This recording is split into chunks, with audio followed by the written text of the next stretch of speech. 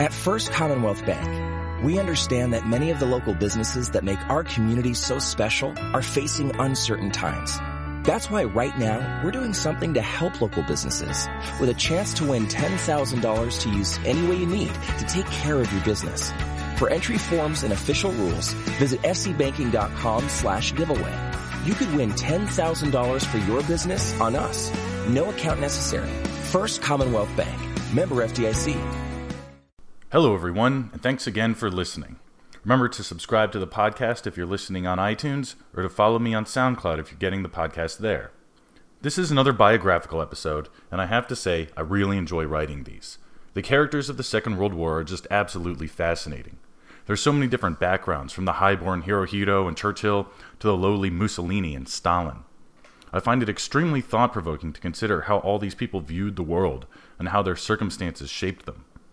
What was it about Eisenhower that made him ideally suited to lead a multinational military effort? Why was Mussolini adept at gaining power, but so incompetent at wielding it? Oftentimes, these characters are mythologized so much that we forget that there were times in their lives when they were nobodies too. Perhaps by looking at their childhoods and early lives, we can learn what made them tick. We can maybe learn the same lessons they did, or perhaps avoid the same pitfalls. Also, a quick note about dates. Since Tsarist Russia was still using an old, unreformed calendar, dates don't match up with Western calendars, as many of you are probably already aware. For example, the October Revolution actually took place in November. As such, I'll be intentionally vague with dates for the most part with this episode, just because I don't want to get bogged down during the narrative, and I don't want to spend a ton of time hunting down accurate dates. Rather than specify between old calendar and new calendar, I'll just give month and year. Anyway, without any further prologue, it's time for episode 12, Man of Steel.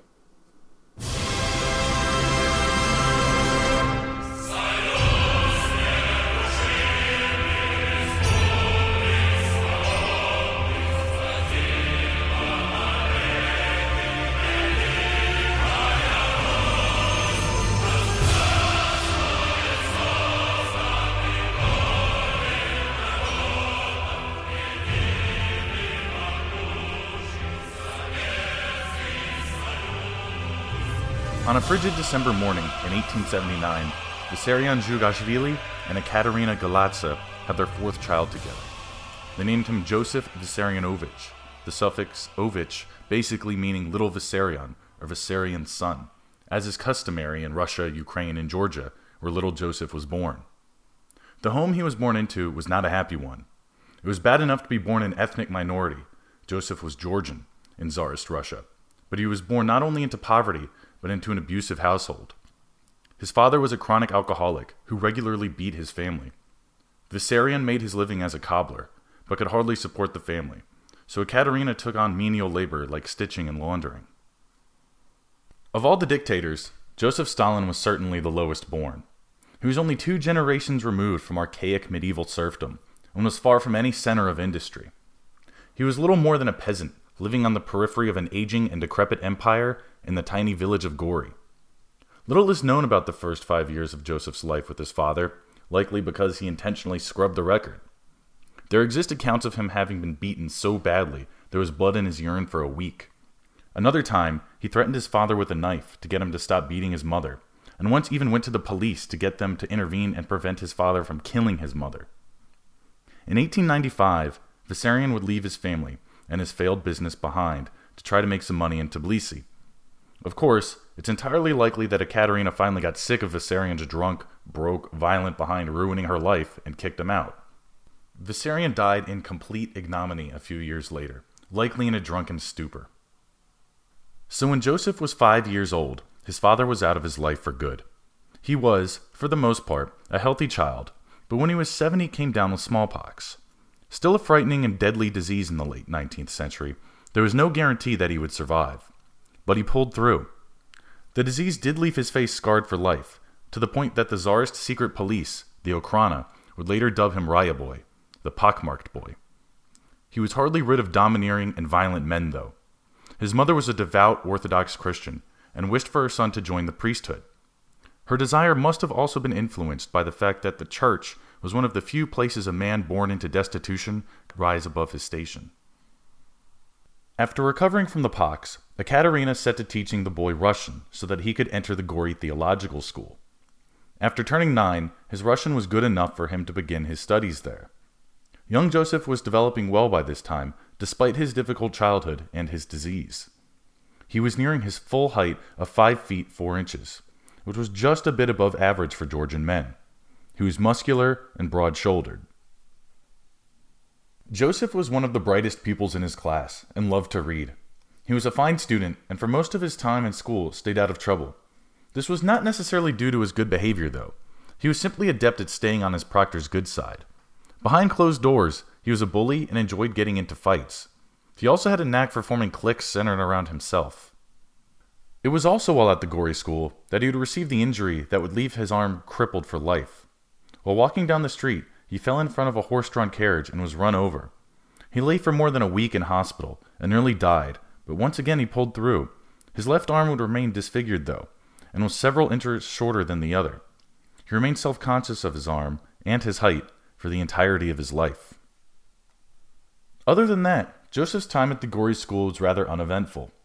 While there, he polished up on his Russian and developed an angelic singing voice, but otherwise seems to have passed his time there productively, if not very remarkably. At the age of 15, he had completed his primary education and so moved on to secondary school.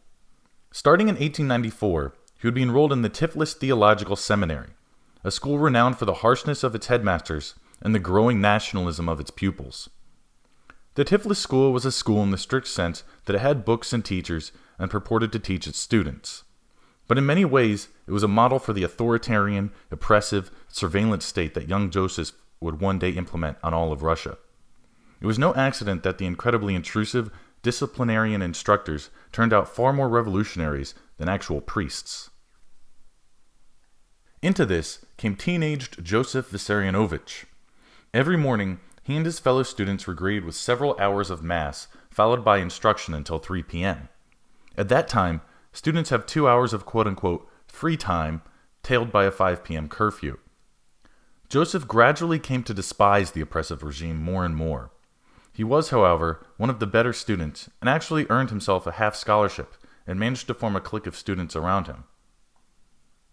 Surprisingly, what wound up getting him into trouble was not his bullying, but his reading. The students were subject to regular searches of their dormitories, and Joseph especially was a target due to his deep appetite for books. Only theological texts were permitted at the school, but his desire for knowledge went far beyond rigid interpretations of orthodoxy. He was reading Marx, Victor Hugo, and Dostoevsky. The only thing that saved him from more severe punishment was his knack for turning in fellow pupils. He found it a great way to ingratiate himself with the monks and to eliminate schoolyard rivals. This wouldn't save him from punishment forever, though. He was twice caught with forbidden books and placed in solitary confinement. During his last couple of years at the seminary, he became more and more active in his anti-czarist activities, and first became interested in the growing socialist, what we would now call communist, movement. One of the key influencers in Joseph's gravitation toward radicalism was a boy named Lado Ketkoskveli. Lado was a former seminarian himself, and had led a student strike against the faculty 3 years earlier in 1893, and was a leading local agitator. He took the young, disaffected Joseph under his wing and taught him the ways of propagandizing and socialist evangelism. This provided him with a new sense of purpose and something to pour his intellectual energy into. Now, during his free time, he was going to organize with railway workers or print pamphlets rather than studying, and his grades fell precipitously. During this period of radicalization, Joseph learned of his ability to remain calm in dangerous and violent situations. During the railway strike of December 1898, the Russian government unleashed the Cossacks onto the population with their whips and the flats of their swords, but Joseph maintained his cool the entire time. It was also during this strike that he learned to use the government's public violence against them. He soon realized that when the Cossacks came to crack down on striking workers, that bystanders would often get beaten just as bad as strikers. This led to the general attitude of the populace turning against the state. Of course, his complete disregard for his studies and troublemaking eventually caught up with him. So Joseph was expelled from the seminary in May 1899. He entered the Tiflis school a bright and promising pupil, but left it a violent revolutionary. But a revolutionary to what end? To an extent, he was Marxist, bent on freeing the working class from the aristocracy. But he was also an inflamed Georgian nationalist. He even chose the name of a legendary Georgian savior, Koba, as his revolutionary moniker. But his true motivation likely always lay in attaining one thing: power. Forming schoolyard cliques, fomenting revolution, and inflaming nationalism all served to create a power base for himself. He wanted power and influence to dominate others. Like Mussolini and Hitler, he saw the power the church had over people and desired to understand it, and like them, he would use those lessons to his advantage. Ironically, this made Stalin a prime recruit for the Okhrana. The Okhrana did not recruit fervent czarists or elite military men. Instead, they preyed on discontents, debtors, and men with something to hide. They would go to great lengths to legitimize their assets, going so far as to arrest men and throw them in jail to counter any suspicions. Not just anyone would do, though. They needed operatives who were reliable and literate. Uneducated peasants wouldn't do. So Joseph Zhugashvili made the perfect target. He was disillusioned and aimless, but he was relatively well educated. So with no other option, he became an agent of the Okhrana. For 6 months he disappeared, training in the ways of betrayal and subterfuge. When he returned to Tiflis, he suddenly had a position in the Geophysical Observatory as an accountant, where he made a modest 20 rubles a month. Though there is no direct evidence for it, it seems more than likely that he was recruited by the Tsarist secret police to infiltrate the local revolutionary cells. It explains his unaccounted for absence and where he got the money to purchase and operate a printing press. Soon he began his real work, spreading revolutionary propaganda. He had somehow gotten a hold of hundreds of newly printed pamphlets and copies of Iskra, Lenin's newspaper, and began distributing them. Soon after, he began operating a clandestine printing press and giving inflammatory public speeches on a regular basis. The old revolutionaries were actually a little perturbed by this. First of all, they were committed to a gradualist approach to revolution and reform. They believed that through steady application of pressure on the state, they could effect lasting positive change. Koba, on the other hand, demanded direct, immediate action, and he did so publicly, with seeming impunity. It would take time, however, for the Okhrana's plan to pan out. The older, more seasoned revolutionaries were wary of the neophyte printer that had just fallen into their laps. Over time, though, Joseph would gain access to the inner circles and learn the names and locations of not only the main agitators in Tiflis, but also sympathetic supporters who provided money and safe houses. But in 1901, the betrayal finally came. On a dark night in late March, the homes and hideouts of dozens of revolutionaries and their sympathizers were raided. Of course, Joseph Zhugashvili had conveniently hidden away all of his revolutionary materials under a rock by the river. After the raid, the leading men of the local revolutionary circles were no longer a threat to the state, but many sympathizers and low-level agitators remained free to continue their agenda. Koba demonstrated this when he organized a demonstration of 2,000 workers in the center of Tiflis, during which the remainder of the town's rabble-rousers were hospitalized and imprisoned. He himself, of course, was safely on the sidelines, so as to avoid being on the wrong end of a Cossack's whip. After these close calls, the local Socialist Party finally started to get suspicious of him. After verbally attacking the elder members, he was put on trial by the party. They found him guilty and expelled him from the party. Undeterred, Joseph traveled to the medium-sized town of Batum on the Black Sea coast, where he resumed his work. There, he instigated another series of demonstrations in March of 1902. The first protest resulted in 30 agitators being arrested. The second, in which the workers marched to the local prison demanding the release of their comrades, led to the arrest of 300. On the third day of demonstrations, 2,000 workers engaged in a protest that became violent. Dozens of men were killed or hospitalized, while 500 were rounded up and thrown in jail. Curiously, Joseph remained untouched throughout. Once again, Koba's immense fortune at having escaped injury and arrest attracted attention to him from his fellow socialist organizers. Before they could decide what to do with him, though, he was arrested and shipped to Siberia. What impeccable timing!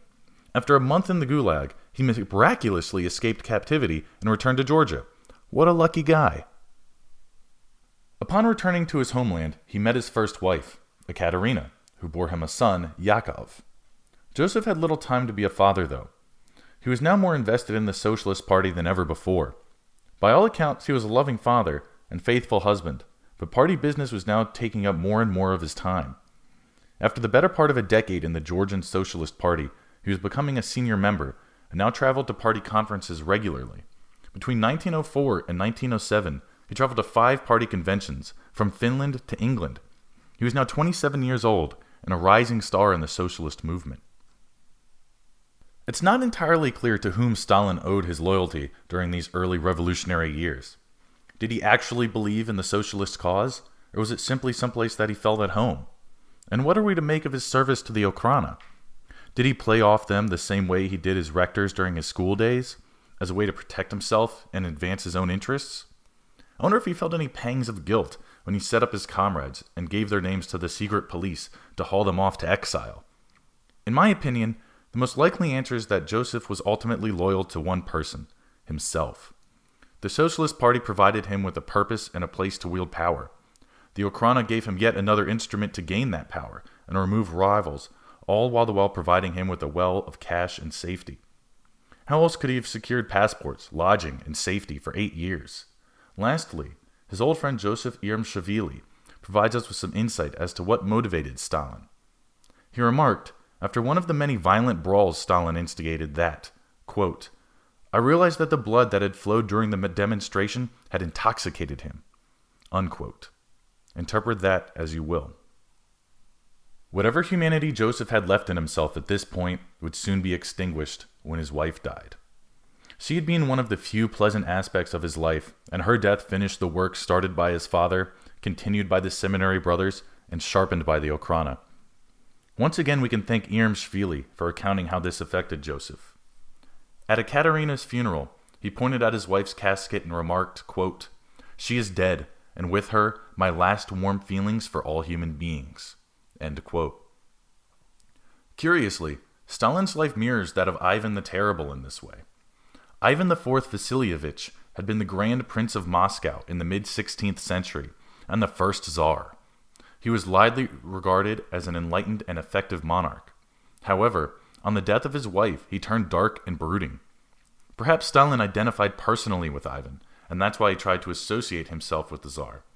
Regardless, from this point on, Joseph Zhugashvili was dead. Stalin had arrived. He was still a nobody in the socialist movement at this point. The advantage he had over the other, more influential men was his access to cash. For this reason, he was appointed by Lenin to be a consultative delegate to the Russian Conference of the Russian Social Democratic Labor Party in 1903. The underground socialist movements in Russia had very few sources of cash. They mostly relied on the intelligence services of Russia's rivals. So a man who was able to bring money to the table was certainly valuable. What made Joseph even more valuable to Lenin was that he was one of the few Bolsheviks active in Georgia. Georgia was dominated by the Mensheviks, the wing of the party committed to gradual reform. So having an ally there would help bring the country into his more radical fold. Of course, having promised Lenin cash, Joseph now had to deliver on it. His plan was a daring raid on the Tiflis Imperial Bank. The robbery was a mixed success. The conspirators were successful in making off with 300,000 rubles, something like $10 million in today's money, as well as suitcases full of stocks and bonds. Unfortunately, the money was in known 500 ruble notes, and the stocks and bonds couldn't be exchanged for cash.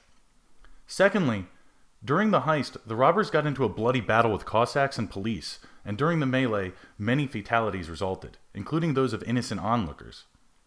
How much of this was set up by the Okhrana is impossible to say, but the Bolsheviks were dealt a severe blow by it. Many of their members were caught trying to use the stolen bills, and their international reputation suffered for the wanton use of violence. However, as always, Stalin himself benefited. He was now in Lenin's inner circle and one of his closest lieutenants. Having secured for himself a prominent position in the Bolshevik movement, it seems Stalin broke away from the Okhrana. Perhaps he felt that they were now more trouble than they were worth. But without the assistance of the secret police, he would have a much harder time staying out of trouble. In the next 10 years, until the revolution in 1917, he would be arrested 5 more times and exiled 6 times, one of which he actually served out. All of this would pay off when the revolution finally came, though. He was beyond suspicion and reproach by his fellow conspirators and a trusted confidant of the revolution's leaders. When the revolution finally began, in February of 1917, Stalin was again in exile in Siberia. In the chaos of the growing civil war, he was able to make his way back to Petrograd, where he rejoined his comrades. When the provisional government formed that summer and kicked Lenin out of the country, Stalin helped him escape to Finland. Then, in October, Stalin returned to help him overthrow that government and install Bolshevik leadership. For his efforts, Lenin appointed Stalin to the Central Committee and made him a commissar. As the civil war dragged on, Stalin accumulated positions and power. He was certainly a better plotter and conspiratist than actual leader or administrator, though. In other words, he knew how to gain power, but wasn't actually all that great at wielding it, except when it came to preserving it for himself or using it to leverage yet more power. For example, he was placed in command of the defense of the town of Tsaritsyn, but bungled the defense badly. During the battle, he sent a division of conscripts to try and fend off the White Army, who were immediately captured. After a Red Cavalry division lifted the siege and defeated the White Army, the Raw division was liberated. Stalin accused them of all being traitors to the revolution and just executed them. He was not much better an administrator, but he accumulated as many boards and committees as he could. As he increased his visibility, he also increased the number of people who absolutely despised him, and he was easy to dislike. For starters, he was short, ugly, and only spoke broken Russian. Now that might be fine if he had an affable personality, but he had all the charm of a vulture. He ceaselessly puffed at his pipe, and his thick Georgian accent was made worse by his rudeness.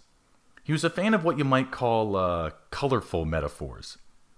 He was constantly making sexual and scatological references, even toward his own mother and daughter.